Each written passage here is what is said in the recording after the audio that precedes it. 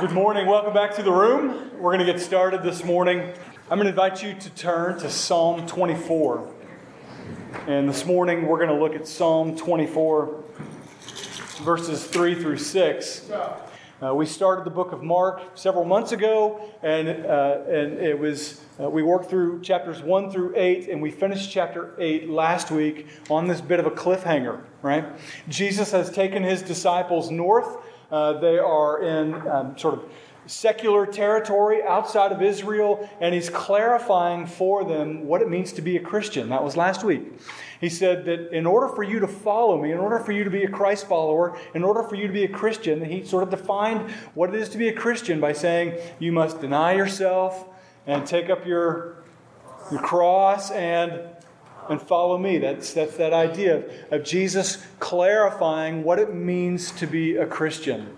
And it's easy to lose sight of definitions, but Jesus makes it very clear. He makes it abundantly clear what it means to be a Christ follower. And so for the next few weeks, we want to summarize the gospel arc, the redemptive arc of Scripture, the overarching message of the Bible in terms of what it means to be a Christian. How do you become a Christian? And the next week we'll talk about what's our responsibility as Christ followers. How are we supposed to take this good news, this redemptive message, and what's our role in it? So I preach probably 90% exegetical, expository, verse by verse, book by book, and I just sort of go. But maybe 10% of the year I'll preach a topical message, Easter, Christmas, and a couple of situations like this where we're taking just a topic, which is understanding the gospel and how to be saved. That's what we're talking about today and the next week as well. And then the third week, on November 3rd, I'll give a sort of state of the church merger sermon. It'll just be a message that sort of helps us see where we've been for the last 18 months and where we are now and where we're going and what that would look like going forward as a group of believers together. So that's what we're going to do for the next few weeks. Until then, I encourage you just to enjoy the book of Jonah, maybe pre-read it.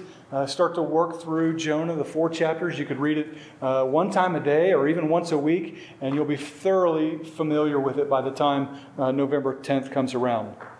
But this morning we want to look at Psalm 24, and in particular focus on verse 3. And so let me pray for us, and then we'll read our text for the day. Father, we thank you for your word. We thank you for the time that we have to get together. As I was driving over this morning, I realized that this is one of the few places in our culture where we can hear the Bible preached in the context of community. We can hear good preaching anywhere, on radio, on apps, on TV, on video, on YouTube. There's a lot of places where we have access to really good teaching. But there are very few places in our culture where we have access to biblical teaching in the context of a loving community that will hold us accountable for sin, in whom we can confess, in whom we can find love and acceptance and grace and mercy despite our differences. I thank you that in the context of your church, we can hear the Word of God preached and proclaimed in a group of people who we love and live around and pray and sing and think about and encourage. And as your Word says, iron sharpens iron, that we may sharpen one another in a good way. And so I thank you for this. There are not many places in our culture where a biblical message is heard in that context.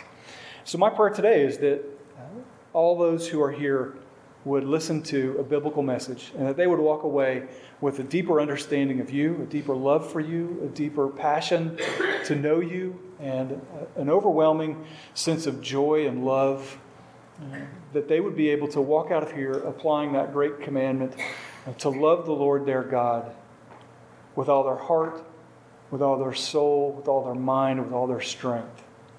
I pray that this message would produce deeply committed followers of Jesus who love you fully and are committed to live in community with one another, that they may know us by our love for each other.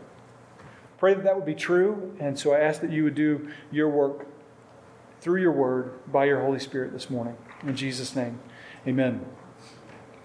Well, this passage was on my heart during the week as I sort of approached this bigger gospel presentation.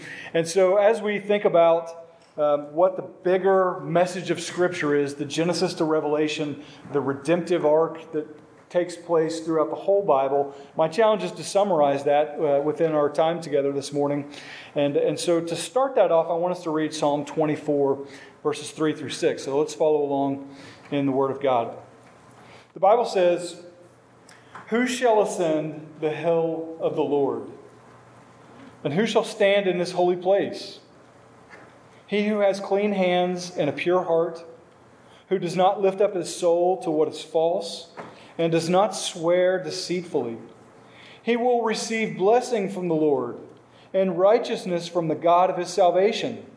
Such is this generation of those who seek Him, those who seek the face of the God of Jacob." That question, who shall ascend the hill of the Lord? Who shall stand in His holy place?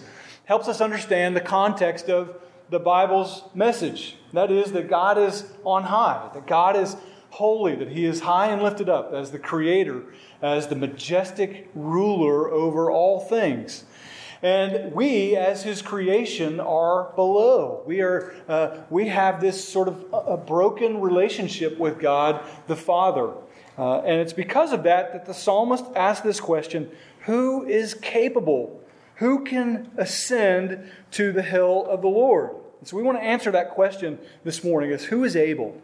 That is, how can we be in a right relationship with God? How can we be in a right relationship with God? How can we walk in peace and love and assurance with our Creator? And what does the Bible have to say about that?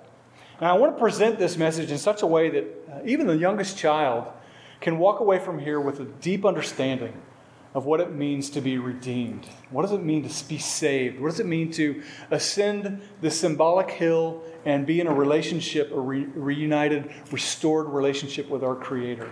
But I also want to present it in such a way that even the oldest saint among us, even the one who has walked with the Lord the longest, can still marvel at the goodness and the grace of God. That can still walk out of here, and as we sing our final song, that just worship wells up in your soul for a God who would love us enough, that would know us so deeply and perfectly, but would still love us completely and choose to save us. I want us to see that. So let's start with some understanding of this mountain idea. Mountains are significant in the Bible. You probably know that if you've read the Bible through. You know that there are a number of places where mountains have some sort of meaningful symbolic understanding in Scripture. You think about Noah, the ark came to rest on a mountain, right? You think about Abraham, and he was told to go and sacrifice his son Isaac, and the Lord tells him to go to the mountain for which I will show you. And as he's going to that mountain, sort of in the Jerusalem area, as he's about to give sacrifice, the Lord provides a substitute, right? And so this happens in this mountaintop experience. Moses experiences God, His presence on Mount Sinai, where the presence of God descends in a cloud and with fire, and this mountain is sort of quarantined as the holy dwelling place of God in this time period where Moses is able to get the Word of God. And so all throughout Scripture, you think about Elijah, he confronts the prophets of Baal on top of Mount Carmel. In the passage that we stopped, which we'll pick up with in Mark, maybe around February when we finish Jonah, Jesus, in Mark chapter 9, verse 1, he takes his disciples up on a mountain and he's transfigured before them. And in their presence is Moses and Elijah, and Jesus' clothes are transformed, and they see the glory of God, and they experience the voice of God. And all these things sort of take place on a mountain. And so what's the big deal about mountains? Well, mountains have this sort of spiritual significance in that they are... you think of the Tower of Babel, where the people are trying to build this sort of building up to God, where God is viewed as above and as holy and as outside of our realm. So mountains depict this desire to be up there with Him. And so people will go up to a mountain and they'll go up to a high place, and it does a few things. It helps them sense that they're closer to God, but it also helps them get outside of the stuff that's happening beneath, right? Sometimes we get bogged down in life, and so a different perspective makes a change for that. Symbolically, there is no difference in how high you go, right? Biblically, we understand that there is no height nor depth which can separate us from God, right?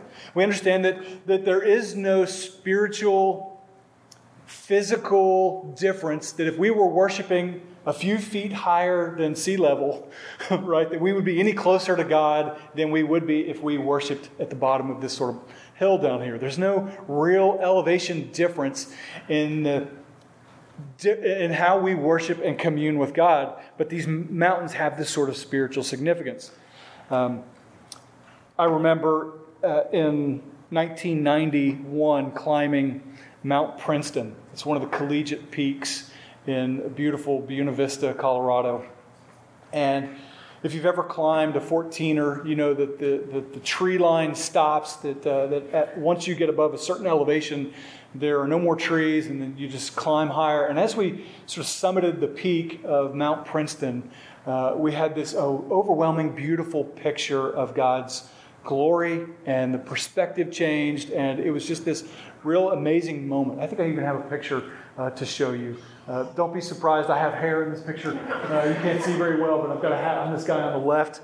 And so that's a picture of 16-year-old Gibson on top of this mountain. But there's just something beautiful and sort of majestic about being above and being high and being in such a clean place where there wasn't pollution and there wasn't a lot of, you don't see a lot of man-made stuff up there. You see these wonderful things up there.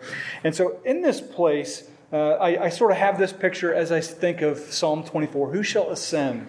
Who shall go up? Who can be in this presence of God?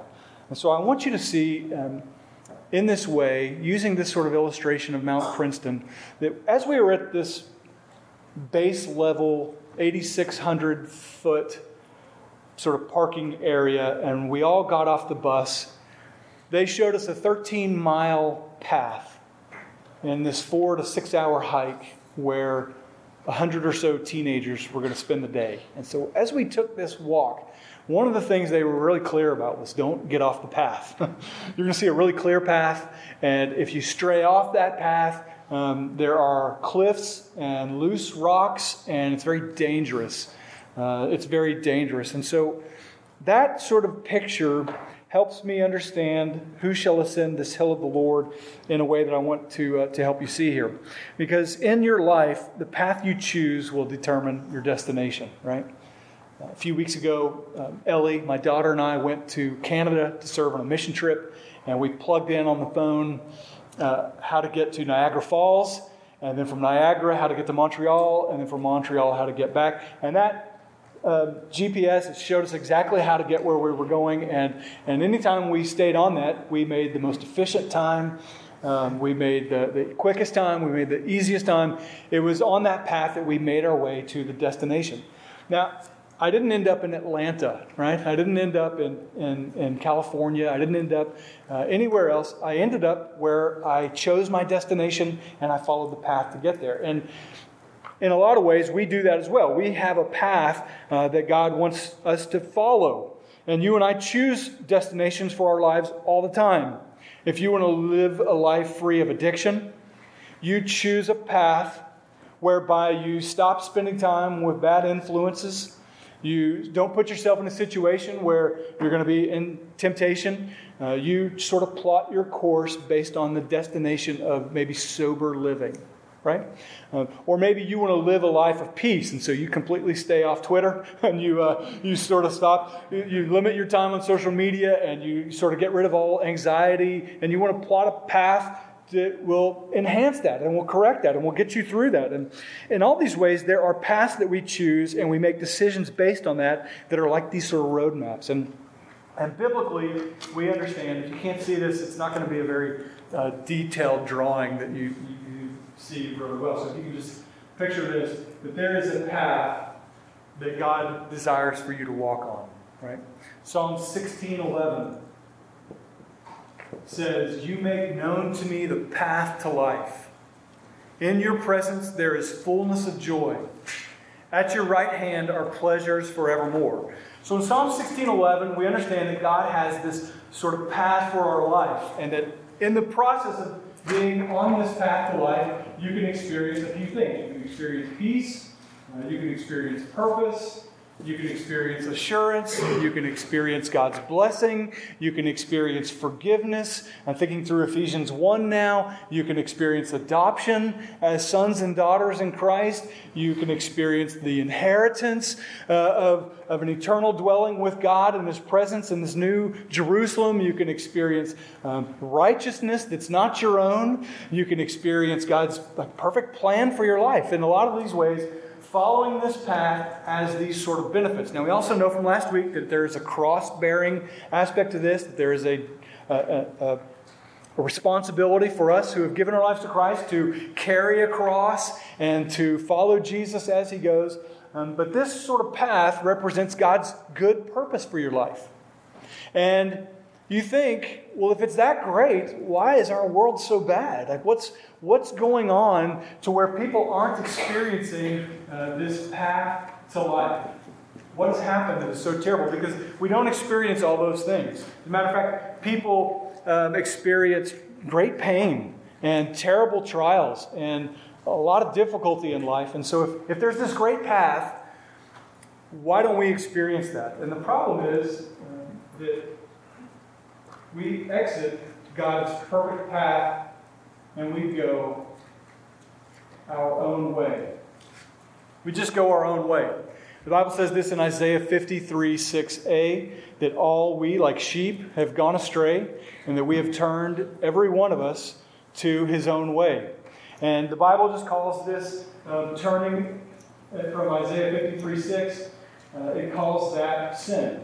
That we miss the mark of God's path. We go in a direction that is wrong. We rebel against His revealed will for our lives. That's what the Bible calls sin. And the difficult thing, the hard thing for many people to swallow is that all of us are guilty of sin. I'm guilty of sin. You're guilty of sin. We're all in this room sinners. One of the best sort of ways that we can understand, make sense of the church, is that we're all sinners who have been redeemed by Jesus. And so we find difficulties. You'll never find the perfect church, all right? You'll keep searching and you'll keep looking, and what you're going to find, I can promise you, are redeemed sinners. People who don't have it all together. People who are experiencing great pain, great trials, great difficulties, trying to overcome addictions, trying to overcome their past, trying to overcome all these issues, but they're forgiven and they're born again and they're new in Christ. And that's a beautiful picture of the church. But the truth is that we've all gone our own way. That's Romans 3:23. It says, "For all have sinned and fall short of the glory of God." We're born this way. You won't find a person who is born sinless. We're not good people who make mistakes. We're born under sin. We inherited this from Adam and Eve, and they fell in the garden, and their children were born sinful. And their children. How many of you have kids? Just raise your hand. Raise your hand if you have kids. How many of you understand that your children are sinners? Right? Right? You understand that when you say, "Did you take the cookie?"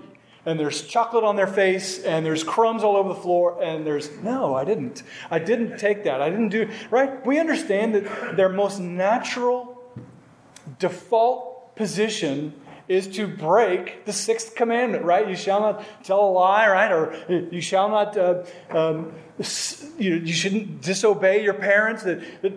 This is anybody who's a parent understands clearly that we're all sinners. We've all broken God's commandments. And the difficult, hard part about that is that as you pursue your own way, you will eventually hit a roadblock. You'll hit a wall. The further you go in sin, the longer you go on your own way. We read last week Solomon from Ecclesiastes. He said, "I didn't stop my eyes or my appetite from indulging in anything that looked good to me." And there's a consequence for just feeding your sin. It's like a black hole. You will never feel satisfied. You can throw experiences You can throw religious ideas. You could throw moralism. You could throw sort of self-righteousness. You can throw pride. You can throw everything you can toward this sort of appetite for doing things your own way and not going God's way. And it will leave you and bring you to this sort of crisis point. Sometimes it's a crisis point where you have a health issue. Sometimes it's a crisis point in a relationship. Sometimes it's a crisis point for natural consequences for sinful behavior. There is just built into sinful living a consequence. And it will force all of us to come to this point where we're at crisis. And we feel the emptiness. And when we hit this wall, we come to this place where we can't handle that emptiness any longer. We come to this place where we can't handle this hopelessness, or that your life is completely unfulfilled despite all that you've tried to do. Last week we talked about that Tom Brady interview from 2005, who after winning multiple Super Bowls and having this sort of amazing life said, "I wish there was something that satisfied me. I just wish there was more to life." All of us will come to that point as we continue in our sinful ways. And when you hit that wall, it's a very painful place, right? But it's also the grace of God. This wall is the grace of God. This wall represents you coming to a place called the end of yourself, where you come to a place where you realize, I can't do this anymore. I can't live this way anymore. I can't do things on my own any longer. I need help. I need God. If you push through that wall, you won't be able to see this, but if you push through this wall and you continue to go your own way, the Bible says that eventually you will hit another wall. If you just press through this barrier and you don't make any changes, you will hit another barrier, and that is ultimately you'll hit the wall of God's judgment. There is in the Bible a understanding that there is a judgment day. Revelation 20 describes all the living and all the dead were before God, and these books were opened, and there was this sort of day of reckoning. Romans 14:12 says, "So then each of us will give an account of himself to God." We will have to answer for all the things that we've done. We will ultimately have to answer for all of our rebelliousness and all of our sinfulness.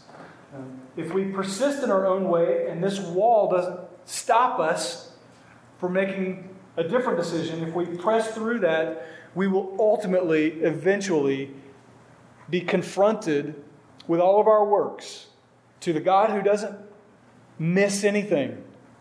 Jesus said that we will be held accountable for every word we say, plus our actions.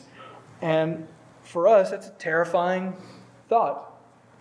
Romans 6:23 says, "For the wages of sin is death." This separation from God is what we feel. The paycheck that we deserve for our works of sin is death. But there's good news, right? There's really good news. That if you hit this crisis point, you don't have to persist in your own way. There is an alternative, and it is in the cross. We see here that this place where we come, where we hit the end of ourselves, this roadblock, that this is a point of decision for you. Where you can come to a place where you understand what the cross means and how you can get back to this path to life. This good news is that God provided a way for you to be restored to Him. And He did so at great cost to Himself. And He did so because He loves you incredibly deeply. God grieves that we have gone our own way. This burdens Him. It hurts Him that we are so sinful and that our world is so evil and that so many people are persisting in their own way, and it's causing such great pain that He made a way. And it cost Him everything. John 3:16 says that for God so loved the world that He gave His one and only Son, that whoever believes in Him should not perish, but have eternal life. That's a very clear invitation based on God's love for you that when you hit this wall, there is hope that you can be restored to God and be placed back on this path to life. That's the good news. Why did Jesus come? Jesus came as evidence that God loves you deeply, that He sees your pain, and that He's willing to condescend from heaven down to this place of great pain and great evil and great difficulty and great trial and pain, that He's willing to come and meet us where we are. And a lot of people say, why did Jesus have to die on the cross? Couldn't God have just forgiven everybody? Couldn't He have just overlooked us going our own way and sort of made a more direct line where He sort of places everybody on the path to life without all the blood and all the cross talk? And couldn't He have done it a different way? And there are really three reasons that I want to talk about this morning why He can't do that. We've already talked about one of the reasons, and that is that God is love. That there's not a human being who is too far from the grace of God. You can't sin enough to where He can't reach you. As a matter of fact, when you come to the end of yourself, you realize how much sin you have accrued in your life and just how sort of unworthy you are, in the sense that your sin is so overwhelming that God should not save you, but because He loves you, He does. That's the measure of His love for you. That's one reason that makes the cross necessary, is God's love. But another thing you have to understand about God's character is He is a good judge, right? He's a very good judge. Recently, in this Amber Geiger murder trial, you probably saw a clip a few weeks ago of the deceased man, his brother, on the stand giving a victim statement at the hearing for this Dallas police officer who shot and killed this man's brother. And in this courtroom scene, the man is pleading with her to be saved. He doesn't want her to be to experience any punishment. He doesn't want her to be sentenced. And so this man is giving this plea. And in the process of that, he wants to give her a hug. Right? Did anybody see that? Just raise your hand if you saw that clip. It's a very powerful scene, a very moving scene of mercy. Where people struggle is that mercy takes a bite out of justice. Let me help you understand what I mean there. The judge came down, gave the woman a hug as well, gave her her Bible, hugged the victim, and all of this was a beautiful display of mercy. But where people struggled is that this judge diminished justice in some way by giving mercy. Do you understand that? It's just unusual for a judge to go and hug the condemned and to give gifts. And so for many people, it was a lack of justice. Justice was brought down for the sake of mercy. And so we understand that a good judge holds the guilty responsible, right? We would be in uproar if, let's say, a local person committed acts of violence, acts of theft, acts of murder. Let's say somebody in our own community, maybe somebody close to us within the 2 or 3 towns around here, committed these terrible acts. And that there was a public outcry. Matter of fact, when Julie and I first moved here, maybe 7 years ago, there was a girl who was killed, found in a dumpster down on 2nd Street in Souderton. And I remember, we hadn't moved here yet, but I remember hearing people's accounts of that years later, that the community came out en masse to that little parking lot area. And there was a public outcry for what? For justice. For justice. Now, let's say the judge in that case reviewed all the facts and said, I really don't see any reason that this person should be condemned. I feel like they're okay, that they said they're sorry, and that they should just go back out into the world. There would be a public outcry. Why?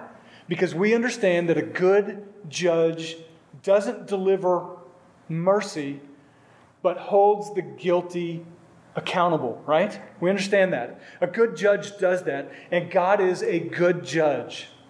So that's why He can't just wink at your sin and say, it's all right if you feel sorry for it. And though you've broken all of my commandments, though you have strayed from the path, sometimes willingly, right? Some of us we go out and we say, I'm just going to sin as much as I want to. And so we just sort of say, I don't care. I'm going to go my own way. Sometimes hard-heartedly, sometimes rebelliously. There are some of you who are here this morning who have just sinned to your heart's content in full understanding that it was wrong. A good judge can't just let that go. He has to punish sin. Do you understand that? So God is love, but God is a good judge. But the third way to understand why Jesus had to go to a cross is that God is merciful. He is overwhelmingly merciful. He is so merciful and so loving that He had to punish sin, and He did so in such a way that it cost Him everything. He sent His own Son to pay the punishment that we, the guilty criminal, deserved. You understand that? That He didn't have to take on our punishment, but Jesus had to die on a cross to satisfy the wrath of God against sin. Does that make sense? Peter said a few weeks ago, we read in Mark 8, Peter said, you don't have to go to a cross. You don't have to die. There's another way. You don't have to do this. And Jesus said what? Get behind me, Satan. There is no other way. I have to go to the cross to satisfy the payment for sin. The wrath of God must have a payment. And Jesus, though He were sinless, stood up and, as it were, took a bullet for us. Took the punishment that we all deserved for our sins. So that what can be true is that if you place your faith and trust in Jesus, if you will repent and believe, that you will experience this new life that Jesus offers. You can experience this new life that Jesus offers. He says in John 14:6, I am the way and the truth and the life, and no one comes to the Father except through me. That is, that this is the only way that we can experience eternal life. Do you understand that? The culture would tell you that sort of all roads lead to God, as though all roads lead to like Wisconsin or something. They just don't, right? Some roads don't lead there. There is one way to heaven, and Jesus claims this exclusivity. And if you say that, and I say that, and we affirm that the Bible says that, our culture will hate us for that. But it's malpractice for me to tell you anything other than what the Bible says. And so the Bible says that Jesus is the way and the truth and the life, and that no one can come to the Father and get back on this path except through Him. And the way we get there, the way we respond, you have a choice, right? Once you get to the crisis point, you have a choice. You can persist and continue to go your own way. You hit this wall, you hit this crisis, you hit this terrible point, and you can say, I don't care. I'm just going to keep going my own way. I'm not going to turn from my sins. I'm going to keep doing what I'm always doing.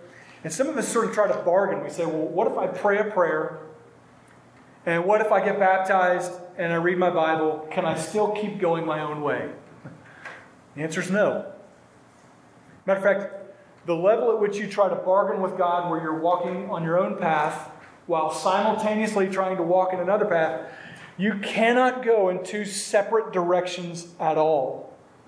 You will constantly find yourself in a position of indecision. You understand?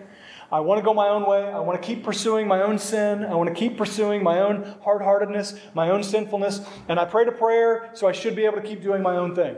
Or I want to keep doing my own thing, and I was baptized. I want to keep doing my own thing, and so I go to church. But there isn't any sort of submission to Christ. There's not any real sort of sense of repentance and belief on your part. You're just simply going your own way, and you're sprinkling a little bit of religion on top of it. Do you understand that? That's a hard truth for many of us to hear. And it's evidenced by one thing. Going our own way is filled with works of sin. Going God's way, there is no work that can save you, but it's once you're on this path, it is evidenced by works that you are saved. Do you understand that? Ephesians 2:8-9 says, "For it is by grace you have been saved through faith, and this is not by works."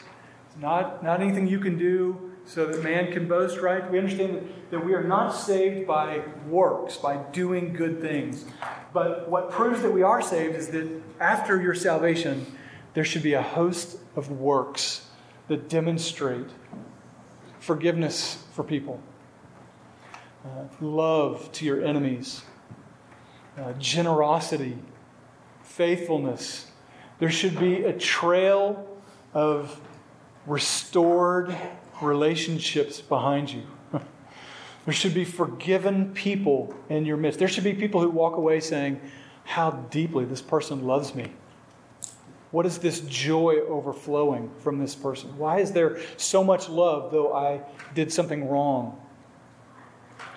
There should be a trail of these wonderful Christ-like works. Do people accuse you of Christ-likeness? Well, this demonstrates this path that we're on. So to get back on this path, I'll close it with this. The Bible prescribes 2 actions, and you have to choose. To not choose is to make a choice against it. But these 2 actions that Jesus prescribes are to repent and to believe. Two ideas. Repent and believe is, the word repent just simply means to change directions, to stop going the way you're going. You were going your own way. All we like street sheep have gone astray. We've gone our own way. To continue to go your own way is basically, I'm going to draw a crown here at the bottom, is basically to crown ourselves and say that we're kind of the king of our own life or the queen of our own life or the Lord of our own life. We're still going to go our own way. We're still going to do our own thing. We're still going to make hard-hearted, stubborn, sinful, clearly sinful decisions. Though we read our Bible and though we try to do all these other things, we're still going our own way. But to repent is basically to allow Jesus to be the king and the Lord of your life. That is to acknowledge that He can do a better job of leading you and making decisions for you, and that you submit and surrender in this process of repentance. Keywords to repentance are submit, surrender, confess, turn away from. You remember in the book of Acts in Ephesus, Paul preaches a very similar message to this. And in that city were all these magicians. And they brought out all their magical scrolls and stuff, and they had a big bonfire. They burned all this. People were selling property in the book of Acts. There was a wholesale, I give up everything. I repent. I turn from everything. And it said the value of all those things were in the hundreds of thousands of dollars in today's sort of understanding. There was a full repentance. There was a full stop to sin. You say, well, does that mean I'm not able to sin anymore? It just means that your heart's desire and the path that you're on is that your sin should become less and less. There's more confession, more mercy, more repentance, more victory over sin in your life, not sinlessness. That's repentance. The second part of Jesus' command is to believe. To believe has this understanding of surrender. It also has faith. It has trust, right? So we surrender, we trust in Jesus that He'll do a better job of leading us than we can for ourselves. That sort of faith says, I'm done going my own way, and I'm only going to go your way. That is, when God calls you to do something, your response in your flesh might be, no way. I'm not going to give that up. I'm not going to go to that person and offer forgiveness. I'm not going to be reconciled. I'm not going to be show mercy. I'm not going to forgive them. I'm not going to not hold this against them. But because you say so, I will. Remember that scene in the Gospels when Peter has been fishing all night, and Jesus says in the morning, hey, throw your net on the other side of the boat. And what does Peter say? Come on, man. We've been fishing all night and we haven't caught a single thing. But because you say so. All right, Peter's flesh was, I don't want to do what you're asking me to do. But because it's you, and because you're the Lord of my life, because I understand that I've submitted to you and I've surrendered to you, I will. And he throws the net over and he catches a whole bunch of fish. I think like 152. This understanding of repentance and faith comes to a point of surrender and submission from your own will and places your will in the hands of Jesus, who says, I will lead you. Follow me. Right? That's that akalutheo verb that Jesus defined last week in Mark 8. Deny yourself. That's kind of coming to this place of self-abandonment. Take up your cross and follow me. Following Jesus has surrendered, faith-filled, obedient walk in Him. Well, this is the redemptive arc of God. This is what it means for us to be saved. If you look back at Psalm 24, who shall ascend the hill of the Lord? It's the one who has placed his faith in Jesus Christ and turned from their sins. Who shall stand in His holy place? He who has clean hands and a pure heart, who does not lift up his soul to what is false and does not swear deceitfully. This next verse, verse 4, is a picture of the righteousness of Christ covering you. Because in our own flesh, we don't have clean hands. We don't have a pure heart. We don't not hold our hands up to what is false. We do all those wrong things, but the righteousness of Jesus covers us so that when God looks down at you, if you're in Christ, He doesn't see your sin. He sees the payment that Jesus paid for you, and His righteousness covers you. That person, verse 5, will receive blessing from the Lord and righteousness from the God of his salvation. Isn't that wonderful? It's wonderful that God would save us when we don't deserve it, that we've all gone our own way like sheep, but there is a moment of decision that you can make here where you say, I'm going to repent of my sins and I'm going to place my faith in Jesus, and my works will demonstrate that. Would you bow your heads with me this morning? Perhaps this morning you didn't fully understand the gospel. Maybe you're depending on a prayer you prayed years ago. Maybe you're depending on an experience that you had at summer camp. Maybe your faith is not necessarily in Jesus, but in an experience from your past. The quickest way to understand if you're saved or not is that if you were presented the gospel as you were this morning, would you today choose to repent of your sin that you're currently engaged in? Would you repent of that sin, and would you place your faith in Jesus today? There's probably a sin that the Holy Spirit has already identified in your life as I've been speaking. Maybe it's just willfulness. Maybe it's pride. Maybe it's a religious sense that I've been raised in church, and so I'm good enough. I don't need Jesus. Maybe there is a sense of morality in your life that you're depending on to get you to heaven. Whatever it is that you're trusting in to get you to heaven, if it's not Jesus, and if it's not demonstrated through repentance and faith, then you may not be saved. Maybe you're placing your faith in a decision you made. Maybe you're placing your faith in good works or your own righteousness. The good news is that it's not too late for you. If you put your hand on your wrist and you have a pulse and you're hearing these words, you can place your faith in Jesus today.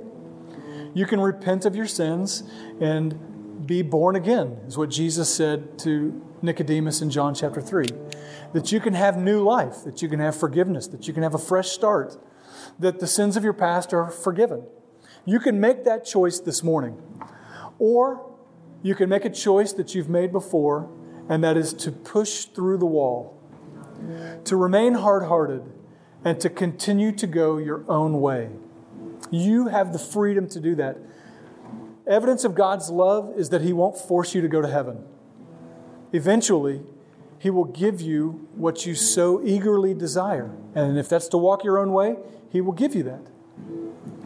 To your own consequence, He will give you the freedom to walk in your own way. Or you can choose to surrender by faith today and give your life to Jesus Christ, repenting of your sins and placing your faith in Him. Many people in this room have done that already. There are many more who haven't.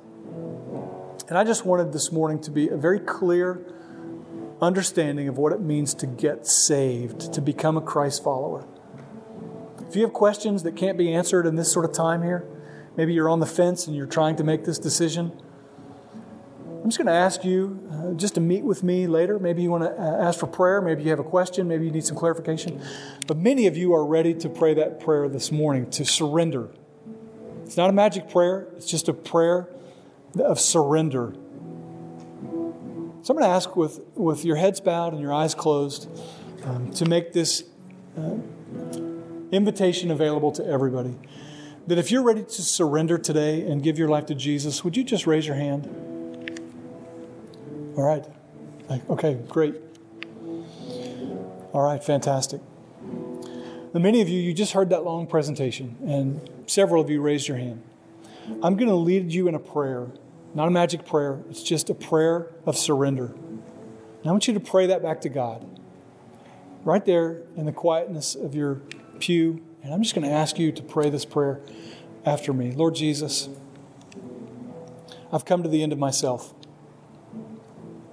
I know I can continue to go my own way, but I also know that there is great pain down that road.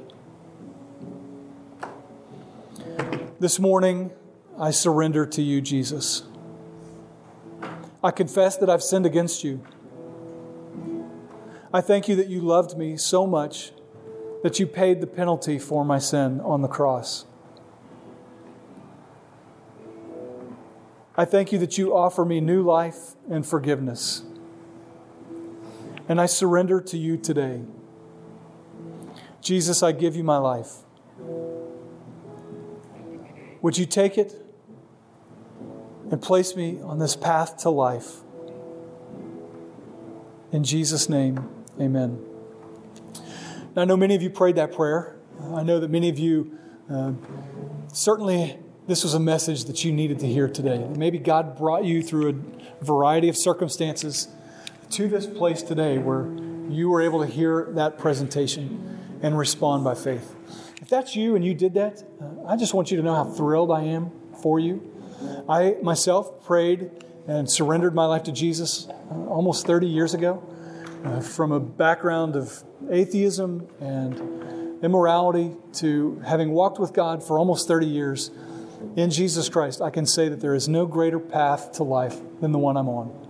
Many of you others, you also could testify to that. So if you prayed that prayer with me this morning and you surrendered your life to Jesus, you're at the very beginning of an amazing journey. It's amazing to walk with God, to be forgiven, to have His adoption, to be able to serve Him, to have purpose for your life. It's incredible. And so I want to encourage you just to let me know, if you prayed that prayer and you're ready to surrender and to walk with Jesus. There's just some things that you need to understand, and I would like to be able to help you get started on that path to life. Others of you, maybe you weren't ready to pray that prayer. Maybe there are burning questions or sins that you're still kind of holding on to and that you're not ready to surrender. I just want to encourage you just to keep seeking. There is a time when this invitation for you, God won't pursue you forever. Eventually, He will say, you're free to go. But while there's a window of opportunity, I encourage you to keep seeking. And if there's anything I can do to help you in that window of opportunity, any questions that you have, any theological issues, any issues of pain or the problem of sin and what others in the church have done to you, maybe you've been wounded. Whatever that is that's keeping you from surrendering to Christ, I want to facilitate that as best as possible. Well, thank you guys for listening so well. I could tell that God is working. I knew that this was a message I needed to deliver. This may be a handful of times a year I do this sort of invitation, but this is one of them. And so I want to give you the chance to respond if today's your day. You can respond in a number of ways. You can fill out a card, say, I want to meet with you. You can fill out a card and say, I prayed that prayer and I'm ready to know more. I want to know more about what does it mean to join this church and to walk with God and to be on this path to life. You can say, I'm not really ready and I'm just probably never going to come back here. That's all right too. You can do that as well. Just know that God loves you and that He has made a way possible for you to be saved through His Son, Jesus Christ. Let's pray, and then we'll lead us in a song of invitation.